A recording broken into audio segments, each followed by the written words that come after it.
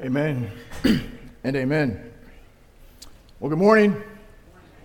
If you have your Bibles, please turn to Matthew chapter 1. Matthew chapter 1.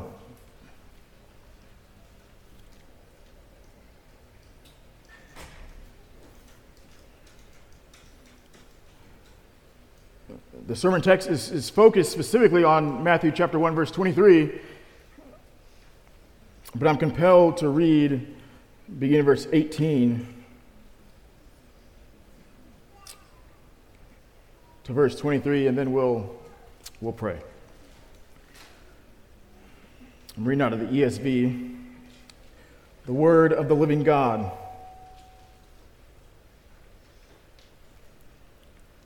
Now the birth of Jesus Christ took place in this way. When his mother Mary had betrothed to Joseph, before they came together, she was found to be with child from the Holy Spirit. And her husband Joseph, being a just man, unwilling to put her to shame, resolved to divorce her quietly. But as he considered these things, behold, an angel of the Lord appeared to him in a dream, saying, Joseph, son of David, do not fear to take Mary as your wife, for that which is conceived in her is from the Holy Spirit. She will bear a son. You shall call his name Jesus, for he will save his people from their sins. All this took place to fulfill what the Lord had spoken by the prophet. Verse 23.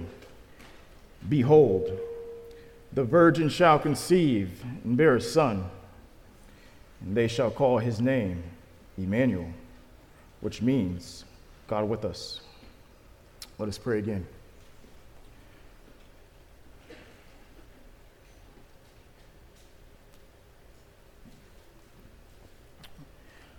Oh, Father, thank you for your word read.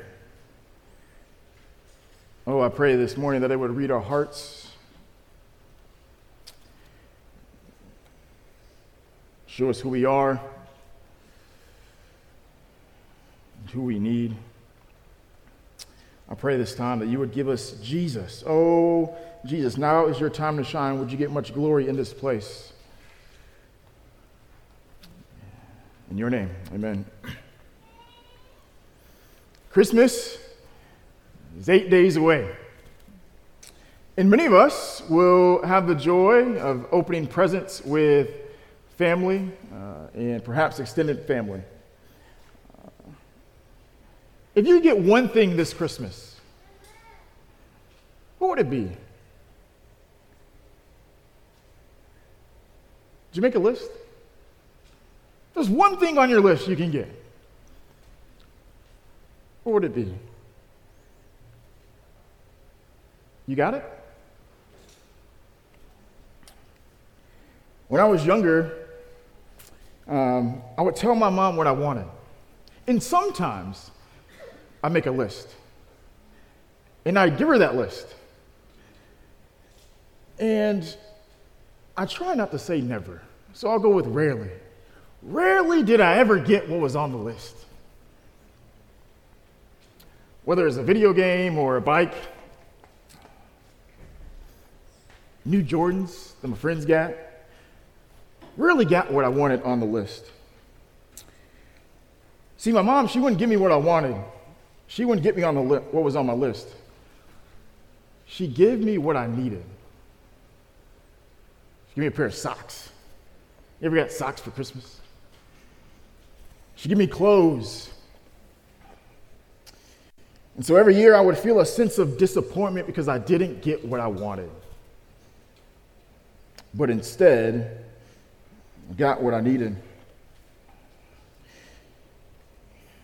And now as an adult, I want what I need. I sure hope in 8 days I get a pair of socks.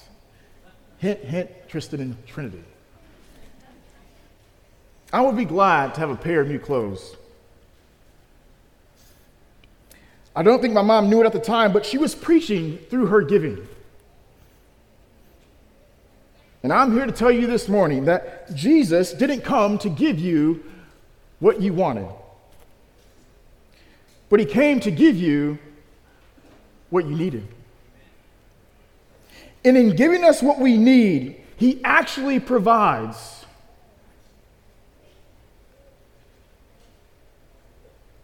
what many of us, through his Spirit, what we want.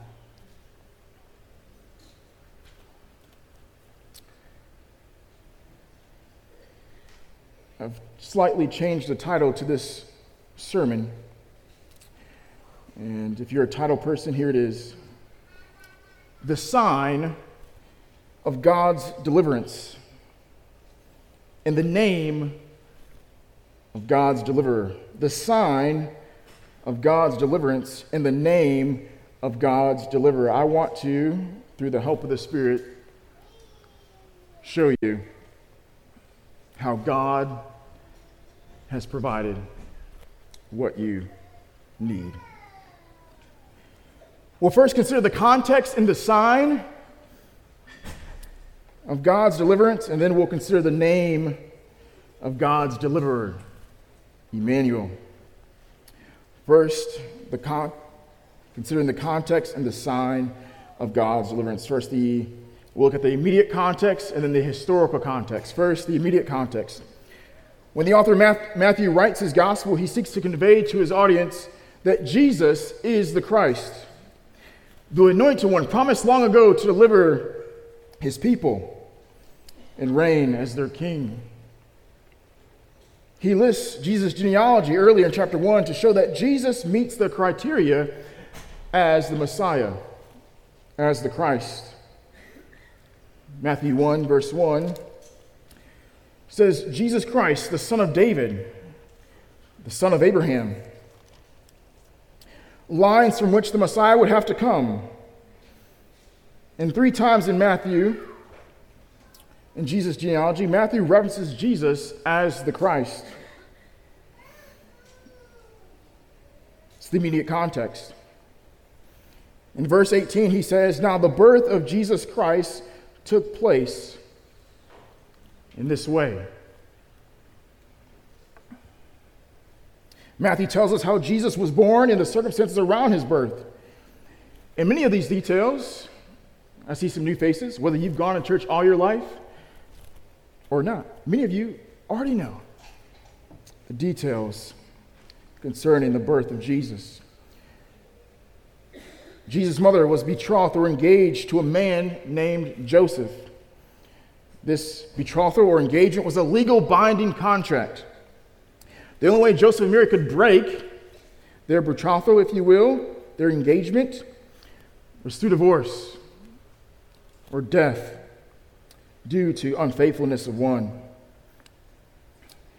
Now, before Joseph and Mary were intimate together, she, Mary, was pregnant with the baby. And verse 18 informs us that this baby was not Joseph's or any other man's. It says that this child, verse 18, was from the Holy Spirit. This was a miraculous baby. And Joseph finds out, presumably from Mary, that she's pregnant. And he knows. He knows. It's not his. It can't be his. And so in his mind, he has 2 options: to divorce her quietly, for she broke the 7th commandment.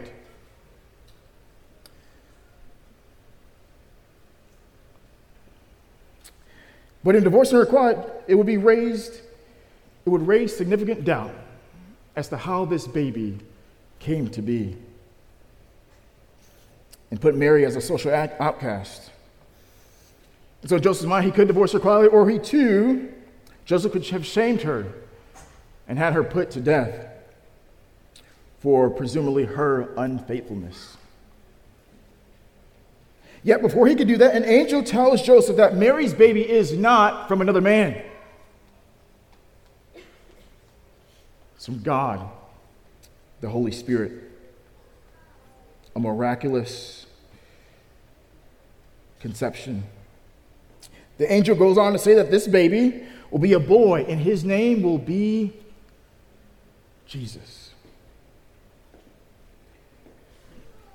Now, verse 22 says, all this took place.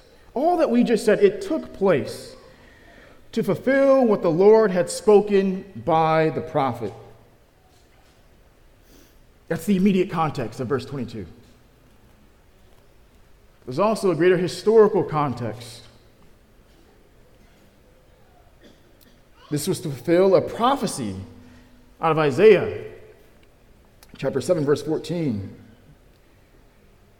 In Isaiah, the prophet's day, more than 700 years or so, before Jesus came, King Ahaz is reigning over Judah. Syria and Israel had joined forces and were to attack Judah. Ahaz and all of his people were shook. They were scared. And God calls Isaiah to go to King Ahaz, to exhort the king and his people to trust in the Lord, who had promised to destroy the kings of Syria and Israel. The Lord commands Ahaz to ask for a sign to show him that he will remove the threat, to remove their enemies from Judah. Ahaz refused to put God to the test, so the Lord provides him a sign anyways. And this is the sign. Therefore, the Lord himself will give you a sign. Behold, the virgin shall conceive, shall bear a son, and shall call his name Emmanuel. Now, several commentators suggest that there perhaps were near fulfillments of this prophecy in Isaiah's day. But Matthew here in chapter 1 makes clear that the ultimate fulfillment of Isaiah chapter 7, verse 14, the ultimate fulfillment of God rescuing his people from their enemies is realized in Jesus Christ. God himself taking the form of flesh. God incarnate, carne, flesh. God becoming a man.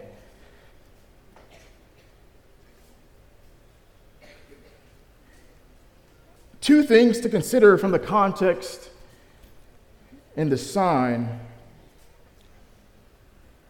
of God's deliverance. One, Jesus was born from the Holy Spirit. Jesus was born from the Holy Spirit, not from man. The miraculous birth of Jesus is part of God's salvation for us all. And the sign of a virgin giving birth to a baby is to let us know that salvation, y'all, is of the Lord, not man. Oftentimes when our kids open any sign of gifts, whether Christmas or birthday, they ask, who got me this? They want to know, to whom do I say thank you? To whom should I be grateful towards? In this Advent season, as you and I consider the events leading up to the birth of Christ, and as we consider our salvation and ask ourselves, who got me this? Who got me this salvation? The only answer, as our pastor said earlier, out of Acts 4, the only answer is God himself. Salvation is of the Lord. The miraculous birth is the work of God and God alone. The emphasis should not be on Mary, as perhaps some of our Catholic friends would suggest as they seek to pay homage to her. Or the emphasis should not be to Joseph, who went through with his plan as the angel had told him. No, the emphasis is on God, who is the one who impregnated Mary and who intervened when Joseph had other plans. It was God who saw fit to give the prophecy to Isaiah. It was God who saw fit to fulfill the prophecy in a baby boy, in Jesus. Church, all glory be to God. Salvation, yours and mine, is of the Lord. And then two, as considering the context of this passage, let's consider the sign. Jesus' birth was the sign of God's deliverance. Jesus' birth was the sign of God's deliverance. The Lord wanted to give King Ahaz a sign to show Ahaz that God would destroy the enemies of Judah. The sign was a baby boy, born of a virgin. The name Emmanuel. Ultimately, Jesus was that sign. And he, church, is that sign for us today. Jesus is the sign of God's deliverance from our enemies. From Satan, death, and sin, and dare I say it, even ourselves. Baby Jesus is the sign that Genesis 3:15 tells us that one born of a woman who will ultimately defeat our enemy, the serpent, Satan himself. Jesus, born of a woman, born of a virgin. He's that sign. Jesus' birth is the sign of sin and death being defeated. Because that baby boy would live a righteous life, suffer an unjust death, but be raised to victorious life again, swallowing up death and conquering sin on our behalf. And now we can say, like Paul in 1 Corinthians, thanks be to God, who gives us the victory through our Lord Jesus Christ. And that baby boy is the sign of the victory that is and that is to come.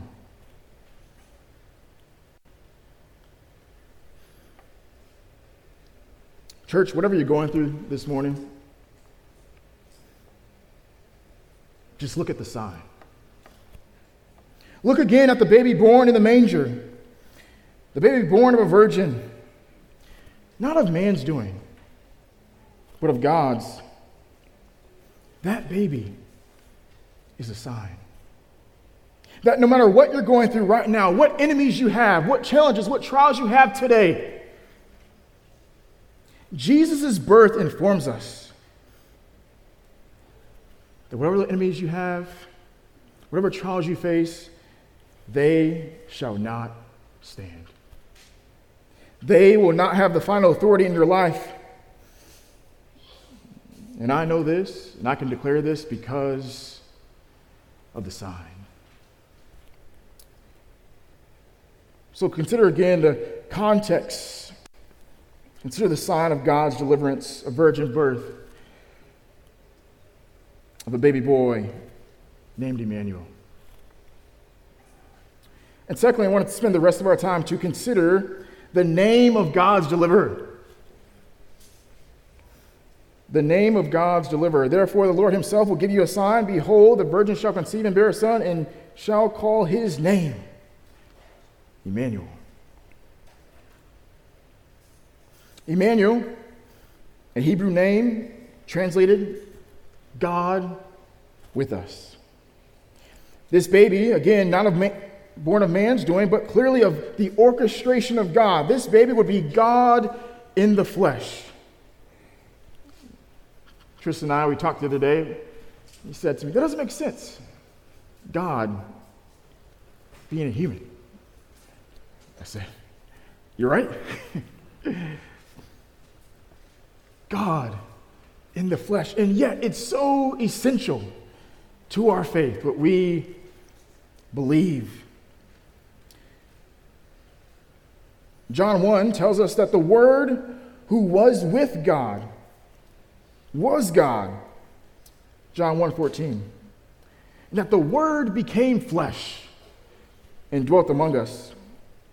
Jesus was God in human form. He was fully God and fully man, not half God and half man. He was fully God and fully man. And he came to be with us and to meet us and dwell among us. This core doctrine of the incarnation, of God becoming flesh, is essential. Be reminded of the Athanasius Creed. I want to read a portion you're hearing of this creed written roughly over 1,500 years ago, in which we periodically read at Grace Church. Hear of this Jesus, this God-man. Now this is the true faith, that we believe and confess that our Lord Jesus Christ, God's Son, is both God and human equally. He is God from the essence of the Father, begotten before time. He is human from the essence of his mother, born in time, completely God, completely human, with a rational soul and human flesh, equal to the Father as regards to divinity, less than the Father as regards humanity. Although he is God and human, yet Christ is not two, but one. He is one, however, not by his divinity being turned into flesh, but by God's taking humanity to himself. He is one, certainly not by the blending of his essence, but by the unity of his person.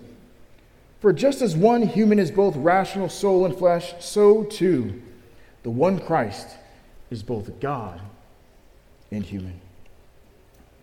Oh,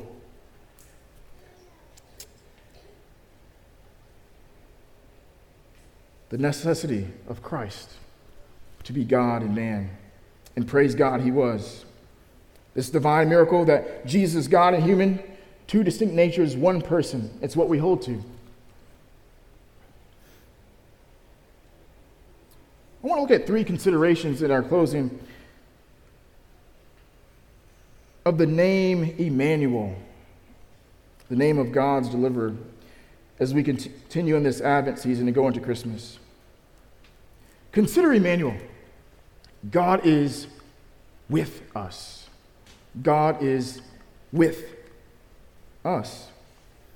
The word with here is the same with Matthew uses in Matthew 2, verse 11, when he says that Jesus was with his mother Mary. Or in Matthew 4:21, when Jesus saw James and John in a ship with Zebedee, their father. Or later in Matthew chapter 9, when the Pharisees asked Jesus' disciples, "Why does your teacher eat with tax collectors and sinners?" Or Matthew 28, when Jesus himself promises to be with his disciples, even to the end of the age. There's this intimacy with the presence of God, with his people. Or if you go back to the Old Testament, when God walked with Adam and Eve in the garden, or how his presence was so near to Moses in the burning bush that Moses had to take his sandals off because God was with Moses. Or church, consider Shadrach, Meshach, and Abednego, who were thrown into the fiery furnace to die, but were not hurt, nor their hair singed, nor their cloak harmed, because they were with a fourth man, who I believe to be a pre-incarnate Jesus. And just as surely as Jesus was with those three men, he came to be with mankind. He came to be with you and I. And so, church, whatever your furnace is this morning, whatever you might be going through, let the name of Emmanuel, God with us, wash over you. Your marriage or relationship, Emmanuel. Your parenting, Emmanuel. Your friendships, Emmanuel. Your lack of friendships, Emmanuel. Your job, Emmanuel. Your school, Emmanuel. Your finances, Emmanuel. Your future, Emmanuel. Whatever you're going through, let's say his name together. I know we don't like to talk, but on the count of three, Emmanuel. 1, 2, 3, Emmanuel. Amen. God with us. Some of you want God to fix those things. You want him to fix your marriage. You want him to fix your friendships or lack of friendships. You want him to fix your finances. You want him to fix your job situation. He's able. And yet above fixing any of those things, Jesus, Emmanuel, the incarnate one,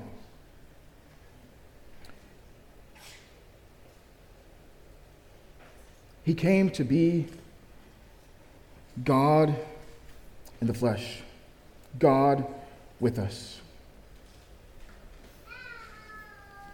Not so much to fix those broken parts of our life, but to be with us in them. And he can be with us now. He can be with you now. He is with you now because he came to identify with you and with me. So God with us, but two, as we consider Emmanuel, consider Jesus identifying with us. Jesus identifying with us. Because God in Jesus became a man, Emmanuel can identify with us in our weaknesses. Emmanuel can identify with us in our weaknesses. Hebrews 4:15 tells us, "For we do not have a high priest who is unable to sympathize with our weaknesses, but one who in every respect has been tempted as we are, yet without sin." You might say, well, you don't know what I'm going through. And there is some truth to that. Or you don't fully understand my situation. And there is truth to that. But hear me now. Jesus, he understands. Jesus understands very well your weaknesses. He endured many pains just like us. There's not any category of your suffering that the Son of God did not endure. He can sympathize with you. Studies have been done recently that have led many articles to come out highlighting that we in this country, and really many across the globe, are in a loneliness epidemic. People are lonely. Single people, lonely. Married people, lonely. The elderly, lonely. Teenagers, lonely. Every demographic in this room. Studies have shown over the decades we're getting lonelier and lonelier. What's the problem? Some have pointed to the cell phone. Some have pointed to social media. Some have pointed to the pandemic. Or to this or that. And while all those perhaps have a say in the matter, I think the real problem is sin and its effects. The sin in our world, but also the sin within. The sin that makes us cynical of others. The sinful effects that makes us want to retreat and not be hurt by anyone else. The sinful effects of suffering and shame, of death itself, has made us isolated, has made us lonely. And the solution to sin's problem is ultimately, here it is, found in Jesus, who came incarnate to be with us, to be that friend that can relate to our weaknesses and sympathize with us when no one else will, when no one else can. Who can listen so intently and understand so clearly what you're going through? Emmanuel. See, Jesus came from heaven's glory to this broken earth to identify with us, to take on our humanity and to share in our experiences, yet without sin. Have you ever been betrayed by someone you thought was a friend? Behold Jesus, who was betrayed by Judas Iscariot. Have your friends ditched you and left you when things got hard? Behold Jesus, who was denied by Peter and forsaken by his own friends in the Garden of Gethsemane. Or consider him who was on the cross, who said, Father, Father, why have you forsaken me? Have you gone through a loss of a loved one and it hurt? Oh, it hurt like nothing else. Behold Jesus, who wept over Lazarus and again over the city whom he loved, who had missed him. Church and visitors, whatever you're going through, or have gone through, or dare I say it, will go through, whether you're feeling lonely or something else, Jesus knows very well And he knows because he is Emmanuel. He is God with us. He can identify with you, for he suffered all that this world has to offer, and yet did so blamelessly. He's the friend you're longing for. He's probably not what you had in mind on Christmas Day. But Jesus is exactly what you need. He's probably not what you had in mind on Christmas Day, but Jesus, he's exactly what you need. We've considered Jesus as Emmanuel, God with us, and his ability to identify with us. And lastly, I want to consider Emmanuel, God with us, and his purpose. It's what Pastor Brian said earlier. God with us, his purpose, so that God became man, so that he could die for us. God became one of us, so that he can die for us. You know, has been preached up here, the ancient names in Israel, in the Old Testament, they were used to, in the form of teaching, to teach something. Jesus' name, Emmanuel, God in human form, God in the flesh. And there's many reasons for God to dwell with us, but it's primarily to fulfill the meaning of the other name given, of Jesus' name. If you recall when we studied Joshua, Jesus' Hebrew name, the name Joshua, Jesus, means Jehovah saves. Yahweh is salvation.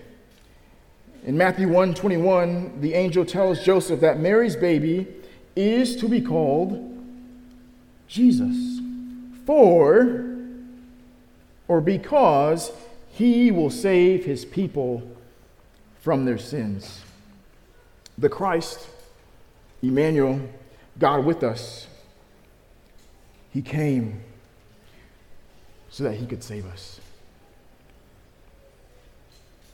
As we'll see more next week in our sermon text, Jesus, God in the flesh, had to die, had to have a body in order to save us from our sins.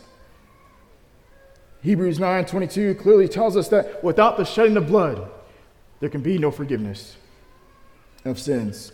Blood had to be shed, innocent blood had to be shed. Hebrews tells us that the blood of bulls and goats was insufficient. As much as I love my kids, I can't be their sacrifice. There's more sin in me than I dare to share. Adam wasn't good enough. Moses wasn't good enough. Joshua wasn't good enough. David wasn't good enough. Solomon wasn't good enough. Daniel wasn't good enough. Oh, but Jesus. Oh, but Emmanuel, who came and who lived a perfect life, who died the death that you and I deserved, whose blood was shed that we might be right with God again.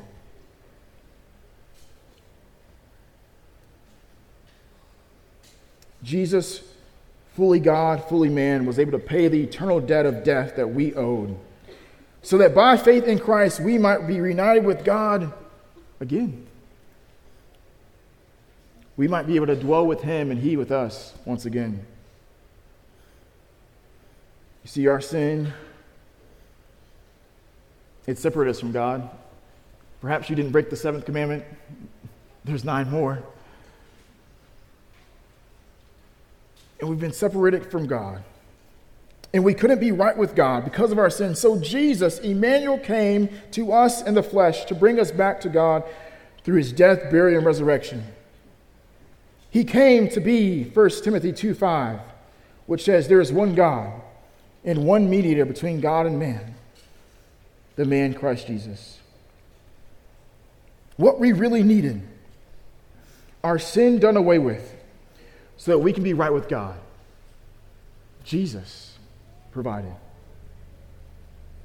Jesus provided. In church, that's good news. That's the best news.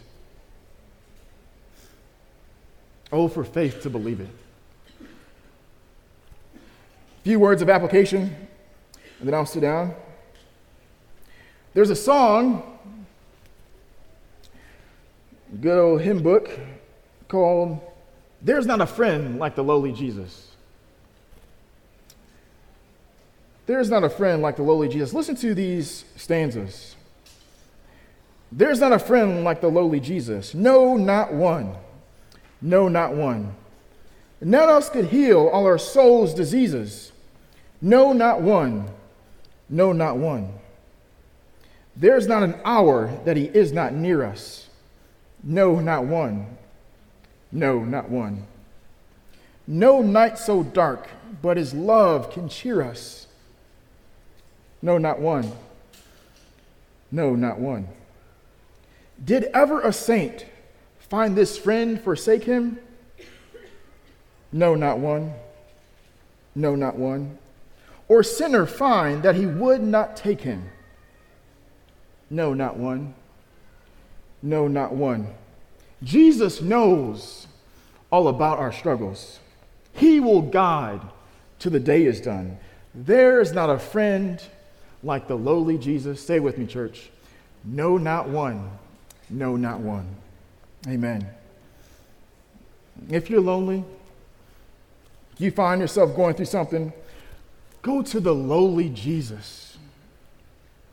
But Christian, whoever you are, wherever you are, you don't have to go far. Because he is Emmanuel. He is God with us. Jesus tells his disciples in Matthew 28 to go into all the world, make disciples, and lo, I will be with you. He's with us. Colossians 1 tells us that Christ is in us, the hope of glory. He dwells in the hearts of his people. Christian, he's near you. Christ in you. Talk to him. He knows all about your struggles, but he wants to listen to you. He's able to identify with you. He wants to guide you. There's no friend like him. Go to him. Go to him.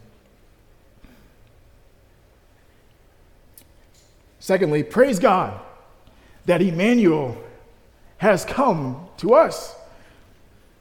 We in this room, we can rejoice because Emmanuel has come. And we can praise God because Jesus, God in the flesh, is coming back. Listen to these words from Revelation 21 that we're told are trustworthy and true. You can bank on this. And may they cause me to bask in the God who loves to be with his people, both now and forever. Revelation 21, behold, the dwelling place of God is with man. He will dwell with them, and they will be his people, and God himself will be with them as their God.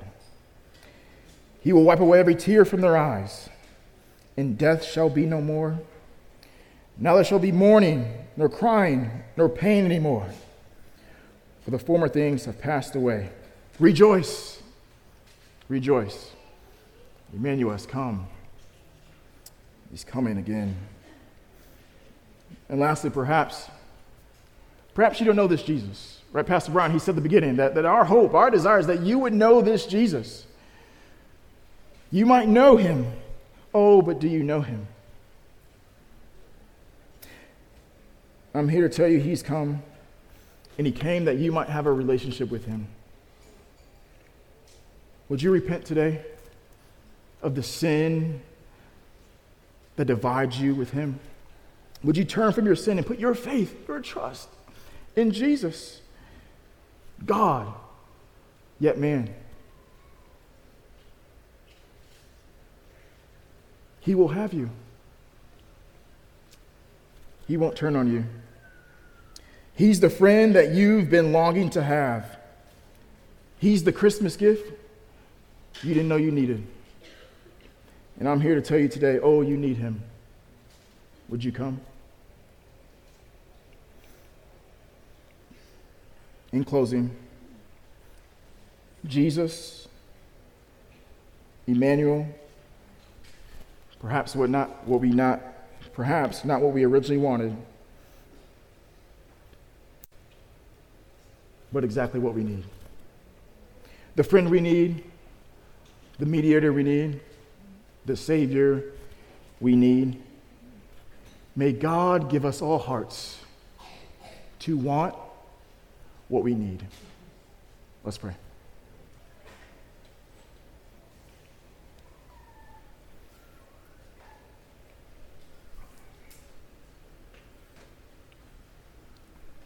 Father, to that end, I pray that this Advent season, as we consider the first coming of God, the maker and creator and sustainer of it all, to earth, would you help us to consider again what we need? Would you grant us what we need? Give us Christ Jesus anew and afresh, the one in whom we so desperately need. Give us hearts to want the one we so desperately need. In Jesus' name, amen.